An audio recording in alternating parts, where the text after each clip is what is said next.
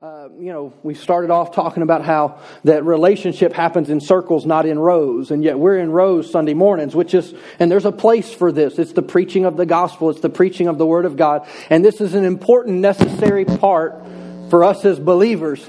And really we've been calling that the power. So really that's twofold. Number one, we have the power of the pulpit, which there is something unique and special about the preaching of the Word of God.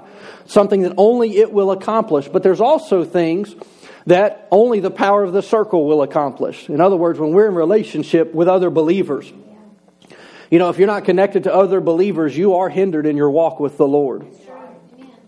That's why the Bible says, look, even as you see the day approaching for Christ's return, make sure that you're connected to a body.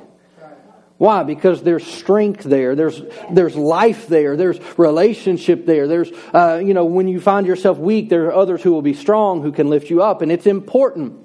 But there's another element that I've been sharing. So I've been sharing with you the last couple of weeks. Number one is the power of the pulpit, which would be, we get out of Romans 1:16, for I'm not ashamed of the power or of the gospel of Christ. For what? It is the power of God unto salvation. First to the Jew, then to the Greek. But he says, look, I'm not ashamed of the gospel. Why? Because there's salvation in the preaching of the gospel. Now, let me just say this. The power of the pulpit doesn't just mean the pulpit. Yes, there's importance here. I'm saying I use that analogy. Why? For communication and for understanding. So we understand. But we all get to preach the gospel. Why? All right. Well, if it's the power of God unto salvation, can you lead somebody to Christ outside of a church service? Well, of course. Well, that means the power of God wants to flow through you to touch those around you as well. And so when you may not look at it as a sermon, and it maybe necessarily isn't, but you could say this, is that when you share the gospel, especially, this isn't always, I believe this is the best, the ultimate, inside the context of a relationship with that person, the power of the gospel will work in their life. And so you really have kind of the preaching of the gospel, which, the preaching of the gospel could be sharing your story. What did the gospel do for you? That's the preaching of the gospel. I'll show you this here in a few moments. But inside of that relationship, so you have the power of the pulpit, the power of the gospel, the power of the story, if you will. The power of the circle, relationships, which we've looked at, and I'm not going to read it, but we get that out of Acts 2, 42 and 43, 46, 47 right in there. You can go read it later. But the last one that I've touched on momentarily, just kind of briefly, but I really wanted to focus more on this morning, is the power of the Spirit. And for us to really move forward as believers, but also for us as a church, we've got to have all three of these elements. We're not just going to preach the Bible. We're not just going to have small groups, because if the Holy Spirit's not present, everything else that we do is in vain. I hope you heard that. Now, the presence of the Spirit may look differently than what you have known, and that's okay. I'll give you an example of this. What I mean by this. We're a Spirit-filled church. I'm not ashamed of that by any means. But I also struggled with the baptism of the Holy Spirit for years. Years. I'm very mental, very analytical. And I'm trying to figure out, pump the brakes, hit the gas, and how do you do this? And I didn't know I didn't know what to do. You want to get filled with the Spirit? Yes. Go back, nothing happens. You want to get filled with the Spirit? Yes, nothing happened. And then after a while, I became embarrassed about it. Because I could see everybody else getting filled, and I'm like, well, what's wrong with me? Maybe I'm just one of those people that aren't supposed to be filled with the Spirit. I know you've never had that thought, but for me, and I was young when this was going on, and today I have reasons why I believe that I didn't, but let me ask you, though, if I'm going to lead somebody in the baptism of the Holy Spirit, is it best if it's somebody that I have no clue who they are, nothing about them, or is it best praying with somebody that I know inside the context of relationship? It's better. So let me say it this way. It might be better for you to be filled with the Spirit in a small group with people that you trust, that you know are Spirit-filled, and you're like, you're not crazy.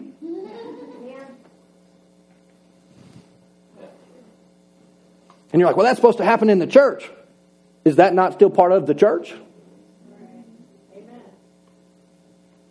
Where 2 or 3 are gathered, I'm in the midst. Is that not what Scripture says?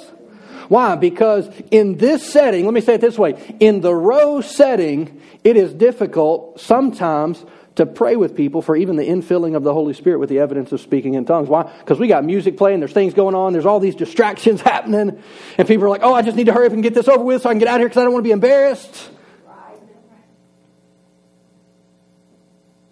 So you see, the power of the circle actually is a better place to minister that in. Not ashamed of it. I believe every believer can be, should be, ought to be. Why? Because I can't live for God without it. Amen. So it's good for me, it's good for you, I figure, The Bible says that, that we ought to. We want to have the power of the Holy Spirit. I read this last week, but in John chapter 7, verse 37, Jesus stands up on the last day of the climax of the festival. And he shouts out to the crowds. He says, if anyone is thirsty, let him come to me. Anyone who believes in me may drink or come and drink. For the Scriptures declare that rivers of living water will flow from his heart. Verse 39 says, when he said living water, he was speaking of the Spirit who would be given to everyone. Now that's interesting. The Spirit would be given to everyone who would believe in him. So it's not reserved for, oh, you got that gift and I didn't. The simple gift of tongues is available to everyone who believes and wants it. And of course it goes on, it says, but the Spirit had not yet been given because Jesus had not yet entered into glory. Okay, so let's ask the question. Is Jesus in glory today? Yes. The Spirit has been given. Jesus said, look, it's going to be better if I leave because the Spirit can be with you all the time. And not only that, he said, look, I'm not worried about what I haven't been able to teach you yet because he's going to come and help you teach. He's going to teach you what you need to know. In Acts chapter 1, I'm going to get through some of these verses here fairly quick, kind of in the opening, but these are familiar passages of Scripture. Give you the rundown of where we're at chronologically. Jesus has gone to the cross, resurrected from the dead. He's been walking around for 40 days with the disciples. So that's the context. So this is Jesus' parting words to his disciples. This band of misfits that he's trusting this thing called the church with. And Jesus says, hey, one last thought before I leave. In verse 5 of Acts 1, he says that John baptized with water, but in just a few days you will be baptized with the Holy Spirit. Now they ask a question, but you can read it later. But in verse 8, Jesus continues and says, you will receive power when the Holy Spirit comes upon you. And you will be my witnesses, telling people about me everywhere. In Jerusalem, throughout Judea, in Samaria, and to the ends of the earth. Now, I think it's interesting here that of all the things that Jesus could have said that would be evidence of the infilling of the Holy Spirit was what? Being mindful of the lost. He says that you will be filled with the Spirit. The power of the Spirit will come upon you for what reason? To be a witness. I mean, look, and depending on your background, depending on your history, the move of the Spirit may mean a lot of things to you. And some of it may have been scary at times, because some of it was. Or at best, some of it was definitely not understood. But yet here Jesus says that you will be filled with the Spirit to be my witnesses. He didn't say you'll be filled with the Spirit to be weird. Jesus wasn't weird and he was full of the Holy Spirit. Sinners were not repulsed by him, they were attracted to him. Why? Because they saw something in him that they knew they didn't have. Well, what was that? I mean, just, and you can say this however you want or look at it, theologically. But crowds of people were not lining up at Jesus' house when he was 5. We don't hear of mass crusades when he's a teenager, even into his 20s. We don't hear of anyone being attracted to him. As a matter of fact, Isaiah says there's absolutely nothing about him that would give it away that he was the Messiah. There was nothing attractive or appealing or anything about him. He wasn't this big personality that people he just stood up and people came. Let me say it this way. Jesus wasn't a natural leader. Now, he was the greatest leader of all time. But he wasn't necessarily on the surface a natural. But what happened is that he got filled with the Holy Spirit. When John baptized him in water, the Holy Spirit falls upon him. He goes into the desert, gets tempted by the devil for 40 days. It says he came out of that wilderness in the power of the Spirit. And what happens? Crowds start coming. Miracles start happening. He begins to teach and signs and wonders are following.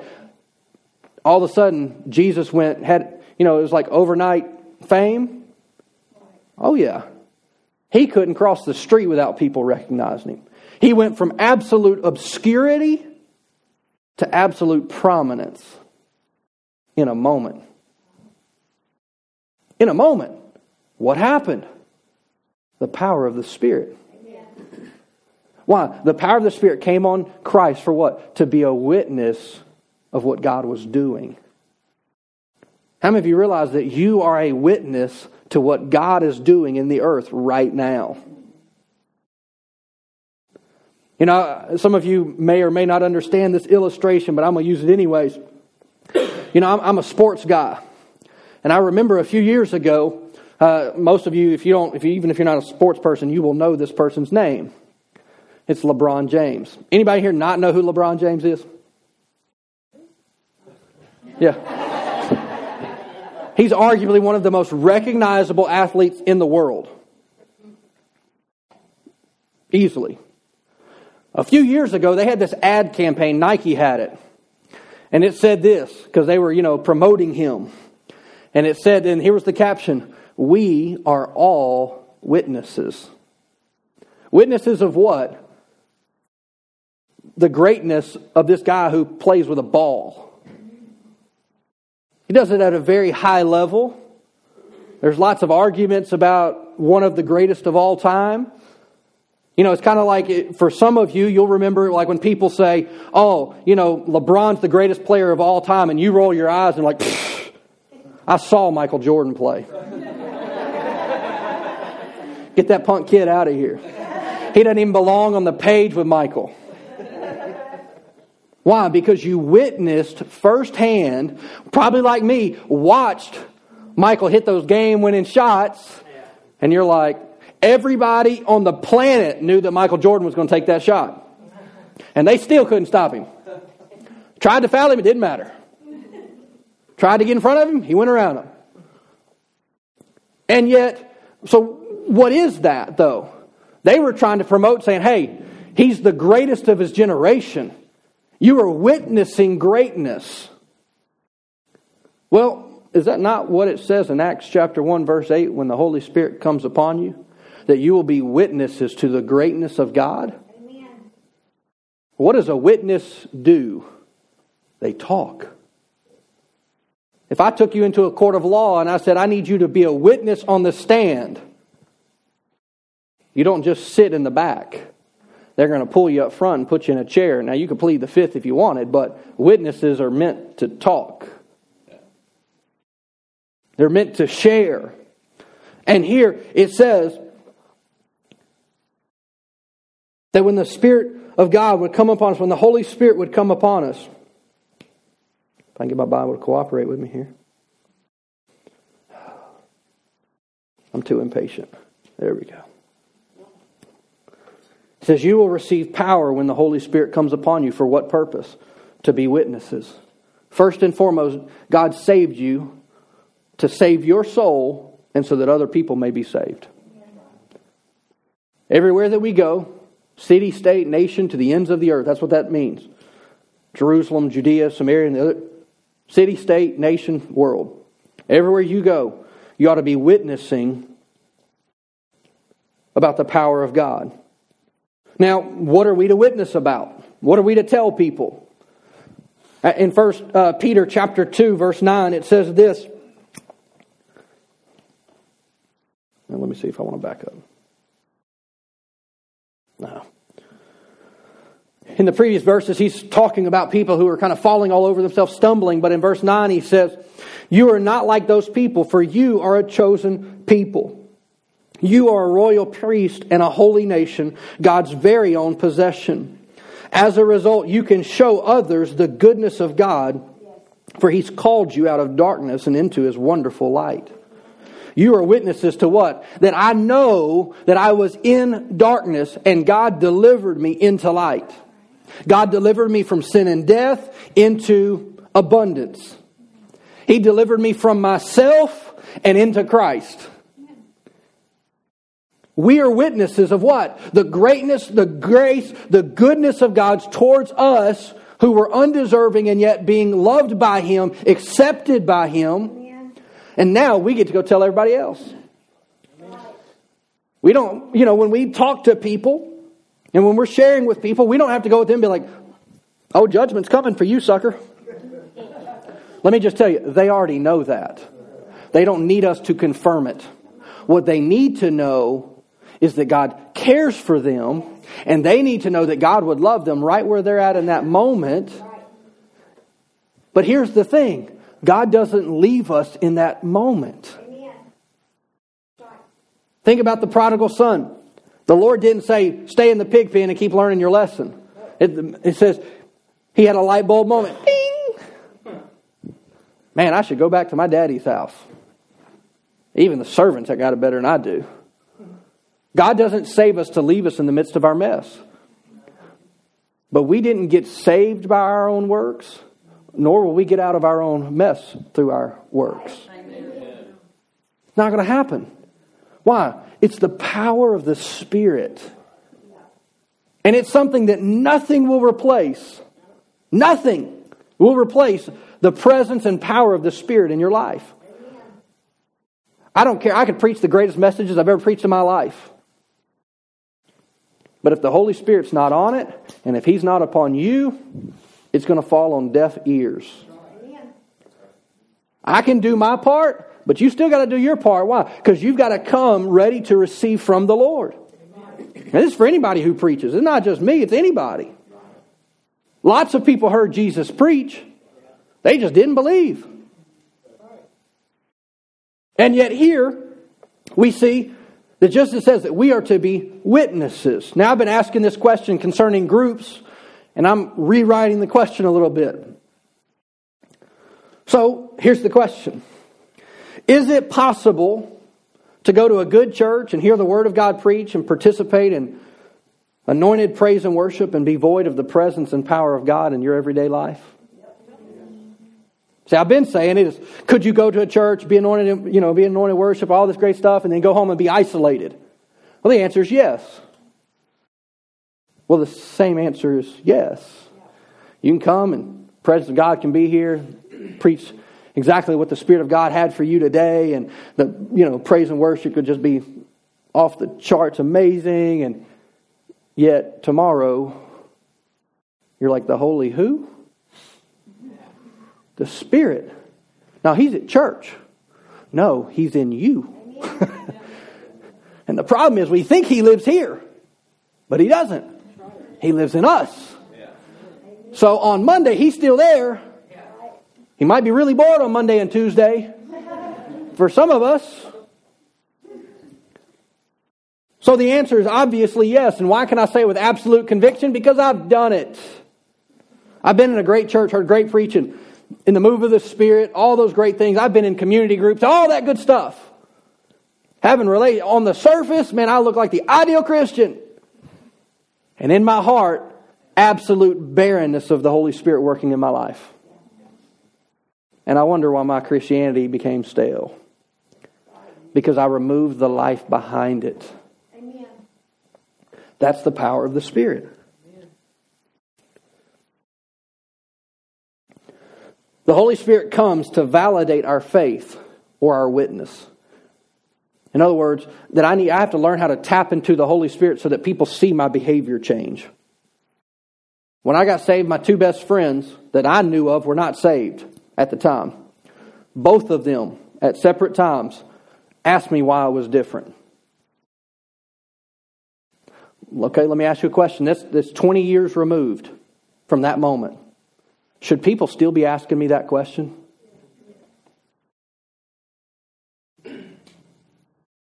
Should people be asking you that question? What's happening to you?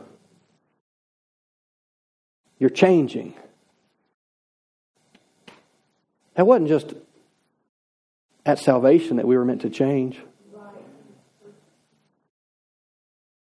I mean, people ought to see our growth. That's what the Bible actually gives us instructions. So that all men can see what our progress as we mature, as we grow. See, this is a very personal question. Because it's not just, hey, I'm hitting my spiritual timesheet this week. What's the Holy Spirit doing in your heart?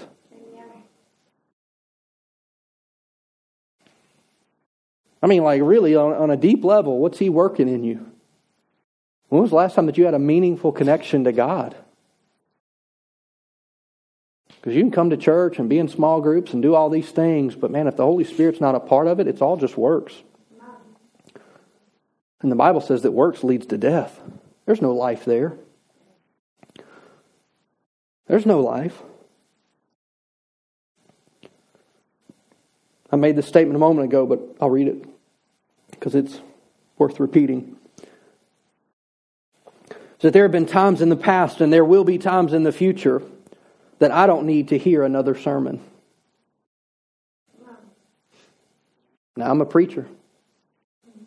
I love to preach. But there comes a point where I don't need another sermon. And I listen to a lot of preaching. I like listening to preaching. It's like a hobby. I enjoy a good sermon. It gets me fired up.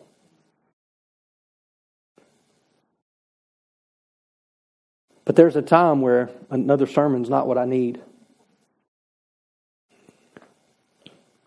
There's also times, and there will be times, when I don't just need to connect with another believer either.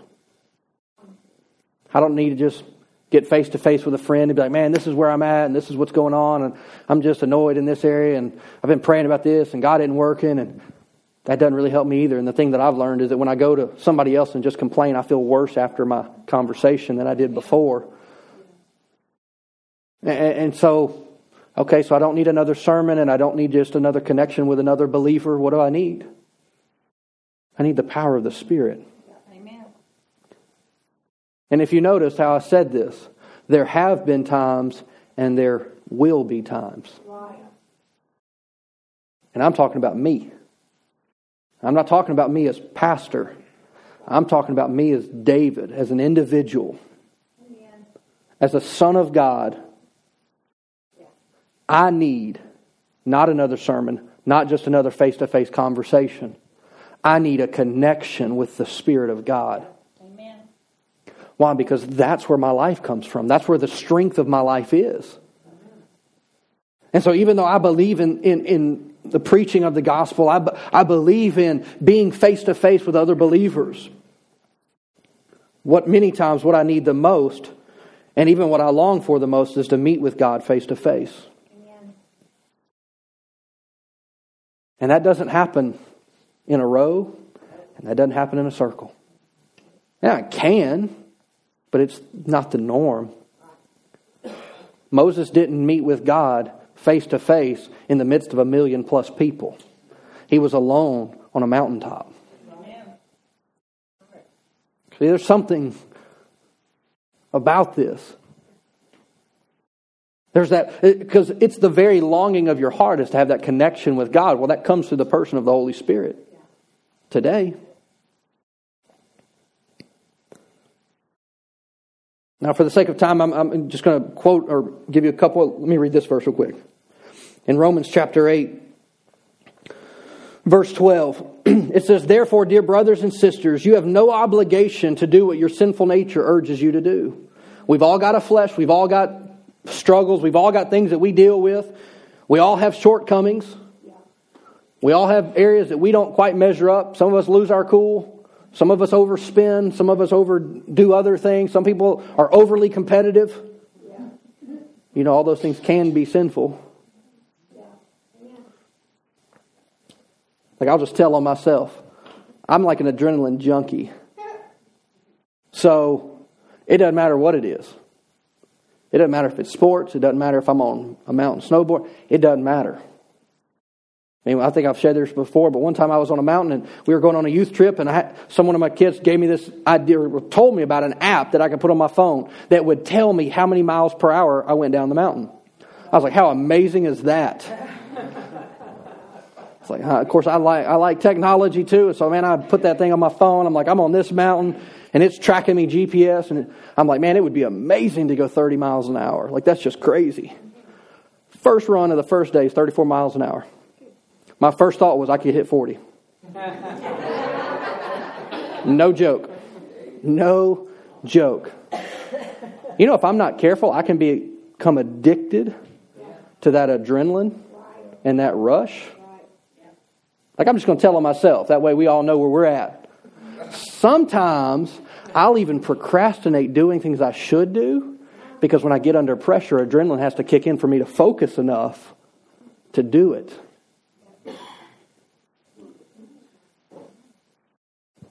You're like, oh, that's not an addiction. Go study some medical science. Some of us hit caffeine. Now I'm stepping on some toes, you know. What are all of these things? Look, and I'm just telling myself, look, mine's adrenaline. I'll just tell you.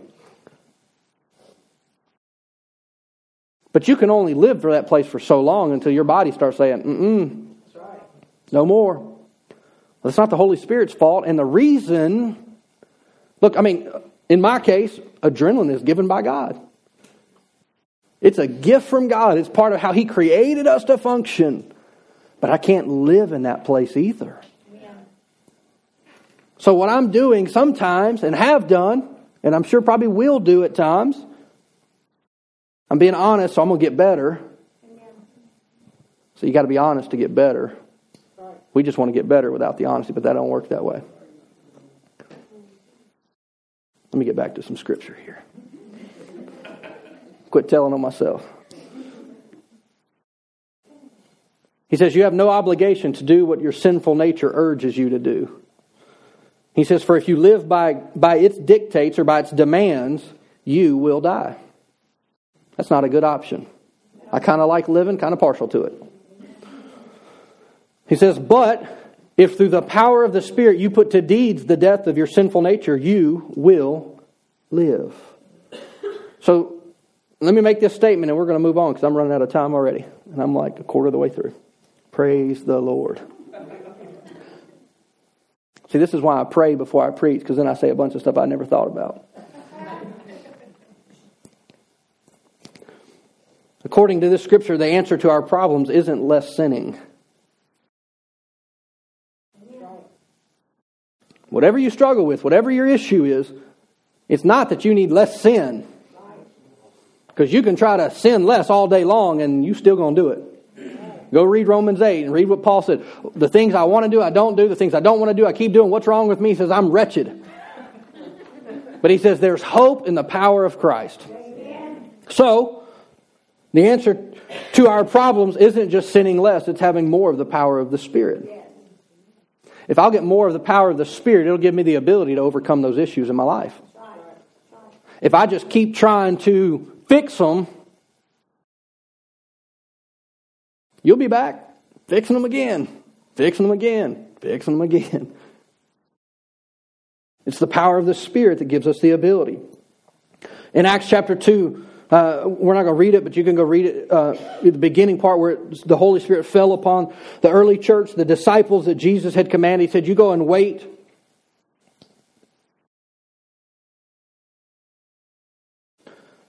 In verse 36 of Acts 2, it says, now Peter's preaching and, to them. Verse 36, he says, let everyone in Israel know for certain that God has made this Jesus, whom you crucified, to be both Lord and Messiah. And this is the day of Pentecost. Peter stands up and they're speaking in tongues. Everybody's hearing it in their own language. And they're like, this is crazy. And then, of course, people start accusing them that they're drunk. And Peter says, hey, it's 9 o'clock in the morning. It's way too early for that. And this isn't that. This is that which was spoken by the prophet Joel. And so he says, let everyone know. Other translations, which I like the way it says, let it be known that God made this Jesus whom you crucified to be Lord and Messiah. Verse 37, it says, Peter's words pierced their hearts, and they said to him and to the disciples, brothers, what should we do? So we see the power of the pulpit. Peter preaches, and there's a response. What do we do? Verse 38, he says, each of you must repent of your sins and turn to God and be baptized in the name of Jesus Christ for the forgiveness of your sins. So that's salvation. He says, then you will receive the gift of the Holy Spirit. Now, this is important. This promise is to you, to your children, and to those afar off. All those who have been called by the Lord our God. How many of you have been called righteous by God? Like 3 people? That's praise the Lord. Awesome. Church full of sinners. Yes. Okay, so you've been called by God out of what? Out of darkness into His marvelous light. And here He says, all those who have been called by our Lord are what? Available to the promise of the Holy Spirit. The power of the Spirit at work in us. Now I want to give you an example here just briefly of this because I think it's important that you see this. Because if you're not careful, what can happen is you can say, well, Pastor, you just need to have the power of God and you just need to be anointed because you're the one who ministers to people. And so that's what you do, which we've been talking about that, is that we are all ministers, not just me. We are all ministers of what? The manifold grace of God. To who? To anybody who wants it. It doesn't matter if we're in the street, the seat, a circle. You can call it whatever the heck you want. If there's a need, you have the ability to minister to it. But here in Acts chapter 6, and I've been referring to the early church a lot in the last number of weeks. The church was exploding. Just in only a way that God can do. You know, we can pray for revival, but only God can pour it out. How many of you realize that? But it does require that we pray for revival to come. But it still requires that God pours out His Spirit to bring that about. And so even in all of this, there's an element that God is working. So it's not like they had some strategy that if we would just do what the early church did, our church would explode by thousands every week. No, there was something unique about that moment. But also we see that they had some church problems. You ever been in a church that had some problems? Praise the Lord. We got problems. I don't care. We're here. That's why there's problems. And guess what? The Lord brought us here to help fix them too. Isn't that a great little... It's the way the Lord works. So the early church has problems, man. They're exploding. Revivals happening. The move of the Spirit's amazing. And like the enemy does, in Acts chapter 6, verse 1, it says, and as the believers rapidly multiplied, there were rumblings of discontent. The Greek-speaking believers complained that the Hebrew-speaking believers, or about the Hebrew-speaking believers, saying that their widows were being discriminated against in the daily distribution of food. Hey, our ladies are getting shorted in the kitchen. That's what it really is saying. It says, so the 12, being the 12 apostles, called a meeting of all the believers. Now, they didn't just have a meeting in a room. They called the whole church together. So they're like, hey, we're not going to do this in the back room with 12 of us. Everybody's going to be in on this. We have no idea how many. I would love to know how many people were there. I mean, what was the church? If they're adding about thousands, is there 25,000 people, 30,000 people, 50,000? I don't know. It doesn't say. But it says they called a meeting of all the believers. And they said that we apostles should spend our time teaching the Word of God, not running a food program. See, that's why I like the New Living right there. It just says it, It says, and so brothers, select 7 men who are well respected and full of the Spirit and wisdom, and we will give them this responsibility. Now, I think it's interesting. What was the qualification to serve food to widows? Wow. Full of the Spirit. So let me say it like this. Here's my expectation. if you stand at our front door, I expect you to be full of the Spirit. Like, oh, well, I'm not on stage. Sure you are. It's at the front door. Oh, I'm just watching babies in the back. You're on stage too. Every time somebody comes and drops their kids off and goes, I don't think so.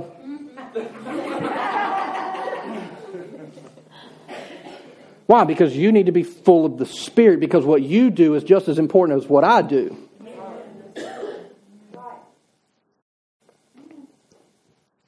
The qualification to serve was to be full of the Spirit. Not, well, who's gifted? Your filledness will overwhelm the giftedness that you lack. Let's find 7 men who are full of the Spirit and wisdom. We'll give them this responsibility, and we'll spend our time in prayer and the teaching of the Word.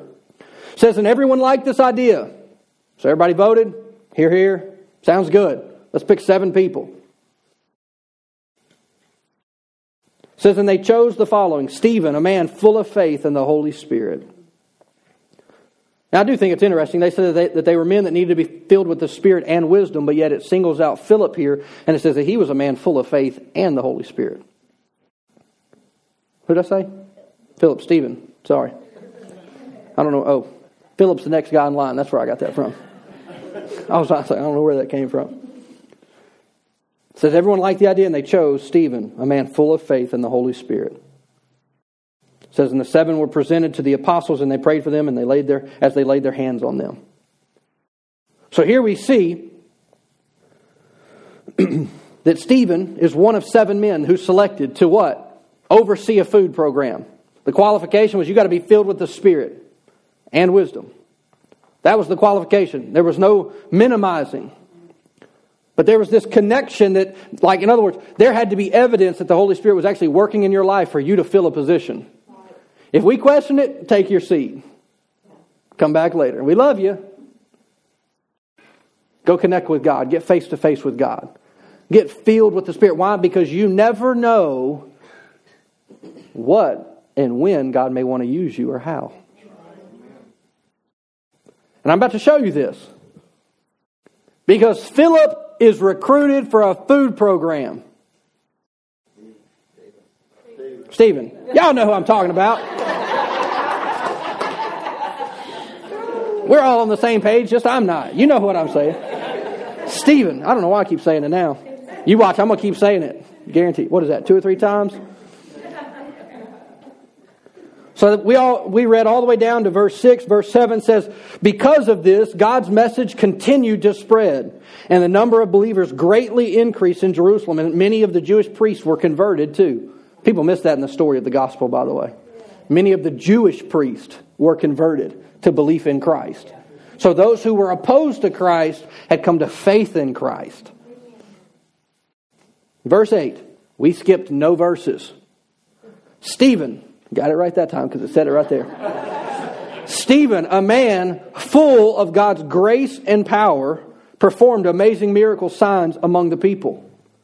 Now, this is just my opinion. I'm not saying it's accurate biblical theology, but in context of Scripture, where did Stephen perform these amazing miracles and signs? In the food program. Say it this way. He performed miracles in the kitchen, and it wasn't the food he was making.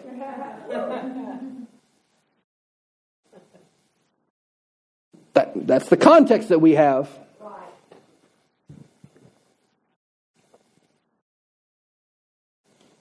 And it goes on in verse 9, it says, but one day some men from the synagogue of freed slaves, as it was called, started a debate with him.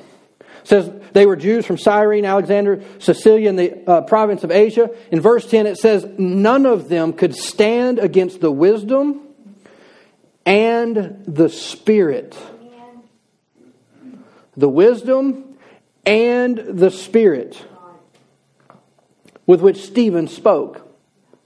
It wasn't because he was some great orator and could preach and could do all. He was full of the Spirit, and because of that, they had thought we were going to debate, but I got no argument now. That sounds a little bit like Jesus too, by the way. When he was 12 in the synagogues talking to the religious leaders, and they're amazed by his wisdom. And where does he? He's asking questions we've never even considered. We see it here with Stephen. I got it right that time. Didn't even think about it till I said it. Now, what happens to him isn't necessarily great. That was the beginning of the end for Stephen. Because the next thing that we read is it actually says that the leading priest took like their fingers, stuffed them in their ears, and began screaming at him because they were convicted so deep by what he was saying. Because he says, hey, you crucified the Lord of glory. And ultimately they stoned him. It says they drove him to the edge of the city and they began to pelt him with rocks. But it says in that moment, now you want to talk about the power of the Spirit. You start throwing rocks at me, I'm not going to be saying bless you, love you. I'm going to be looking to put some baseball skills and be grabbing some and throwing them back. And yet he, the Bible says, looks up and sees Jesus standing. You know, it's the only account that I've found where Jesus is standing at the throne. Every other place that I've found, he's seated. Being seated acknowledges authority, which that's how we normally see Christ. And yet it says that when Stephen looks up, Jesus is looking over the handrail of heaven. And just like Jesus, he said, Lord, don't hold this to their charge. That's being full of the Holy Spirit. I mean, I've never had anybody throw something at me. I've had them call me names. I've had them, persecute me in various ways. I've never had anybody throw stuff at me. It hadn't happened. And yet here we see that Stephen is martyred for the gospel. But he was an amazing man, by all accounts that we can see, full of the Holy Spirit and the power of God, to the point that even Jesus stood up and took notice at his death.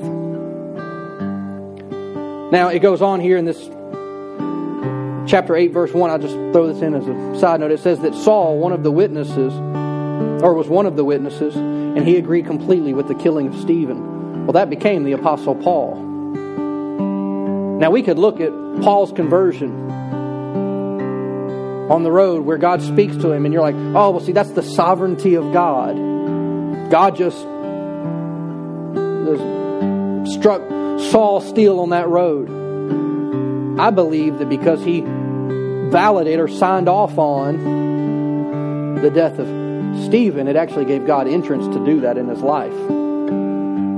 And even if you think about this, Jesus, even when he stops him, says, hey, why do you persecute me? He didn't say, hey, why don't you kill Stephen? He said, Saul, Saul, why do you persecute me? Jesus takes it personally when we get persecuted. And I tell you that partly for this is in two ways. On one hand, I'm telling you to get ready. The church in America has not been persecuted yet. I know we feel like it. But that's why it's important that you be filled with the Spirit. Because why? When opposition comes, you won't fold. You'll have the power of the Spirit in you. And two, the other reason I tell you that is this. Anytime that persecution rises, so does God's response to it. The power of God will move in a greater manner. Now I want to read you a couple things here. I found this as I was doing some reading and studying. This is by a guy named R.A. Torrey, who was alive around 1900. He was a Bible school professor, preacher, evangelist kind of guy. But I found some things. I actually got this off of Billy Graham's website, and where I found it. And so it's billygraham.org if you're interested. But I want to read you a couple things that he said about really living in the power of the Spirit. He said, we obtain the fullness of power that God has provided for us in Christ to the same extent that we understand and claim the Holy Spirit's work for ourselves. I'm going to read that again because that's a mouthful. It says, we obtain the fullness of the power that God has provided for us in Christ to the same extent that we understand and claim the Holy Spirit's work for ourselves. Many in the church claim for themselves only a small part of what God has made possible for them in Christ because they know so little of what the Holy Spirit can do and longs to do for us. To find out what the Holy Spirit, or to find out what the Holy Spirit has the power to do, study the Word of God. We will not go far before we discover that the same work that we see ascribed in one place to the power of the Word is in other places credited to the Holy Spirit. The explanation is this simple. The Word of God is the instrument through which the Holy Spirit does His work. The Word of God is the sword of the Spirit. Now he goes on and he continues and he says, the Word will not do the work alone. The Spirit Himself must use the Word because He uses His own sword. Its real strength, keenness, and power are manifested. It says God's work is accomplished by the Spirit through the Word. The secret of effective Christian living is knowing the power of the Spirit through the Word. The secret of effective Christian service is using the Word in the power of the Spirit. Some believers magnify the Spirit but neglect the Word. This will not do because fanaticism and groundless enthusiasm are the result. It says others seek to magnify the Word but largely ignore the Spirit. This will not do either. It leads to both dead orthodoxy or dead religion and to truth without life or power. The true course is to recognize both the instrumental power of the Word through which the Holy Spirit works and the living personal power of the Holy Spirit who acts through the Word. Now I think this is how he closes out. I'm just highlighting a few things that he said.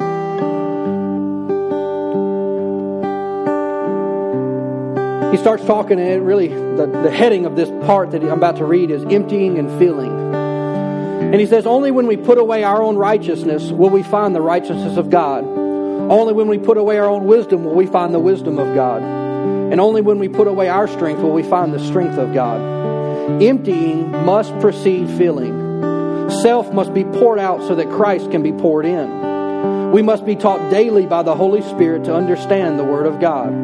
I cannot depend today on the fact that the Spirit taught me yesterday. Each new contact with the Word must be in the power of the Spirit. That the Holy Spirit once illuminated our mind to grasp a certain passage is not enough. He must do the same each time that we confront that passage. In other words, don't be content with yesterday's manna. Look for what God is saying today. He said the Christian life is not lived in the realm of natural temperament, but in the realm of the Spirit. And Christian work is not to be done in the power of a natural endowment, but in the power of the Spirit. The Holy Spirit eagerly desires to do His whole work in each of us. And He will do this for everything that we will let Him do. That's the Holy Spirit. That's the power of the Spirit in our life. You know, John the Baptist made this statement. It comes out of John chapter 3 verse 30. And he says that I must decrease so that He can increase. Or he says I must decrease and He can increase. I like this translation. It says, I must decrease so that He may increase. And that principle is true for us. Us fighting, and we don't even really know what we're fighting for, but we're fighting and fighting and fighting. And the truth is that the more that I learn to let go, the more God can come. The more I get to walk in the power and the grace of God. I mean, you know, the Bible teaches us. Jesus taught, and He says, look, if you want to find your life, you first got to lose it. What is that? That's emptying all of self, all of who you are, all of what you desire. It doesn't mean that you're going to be some robot. You're going to find who God actually created you to be. You're going to find the real you. And it's an amazing place to live in and to be. But yet you have to decrease. So here's my last thought for today, and we're going to wrap up.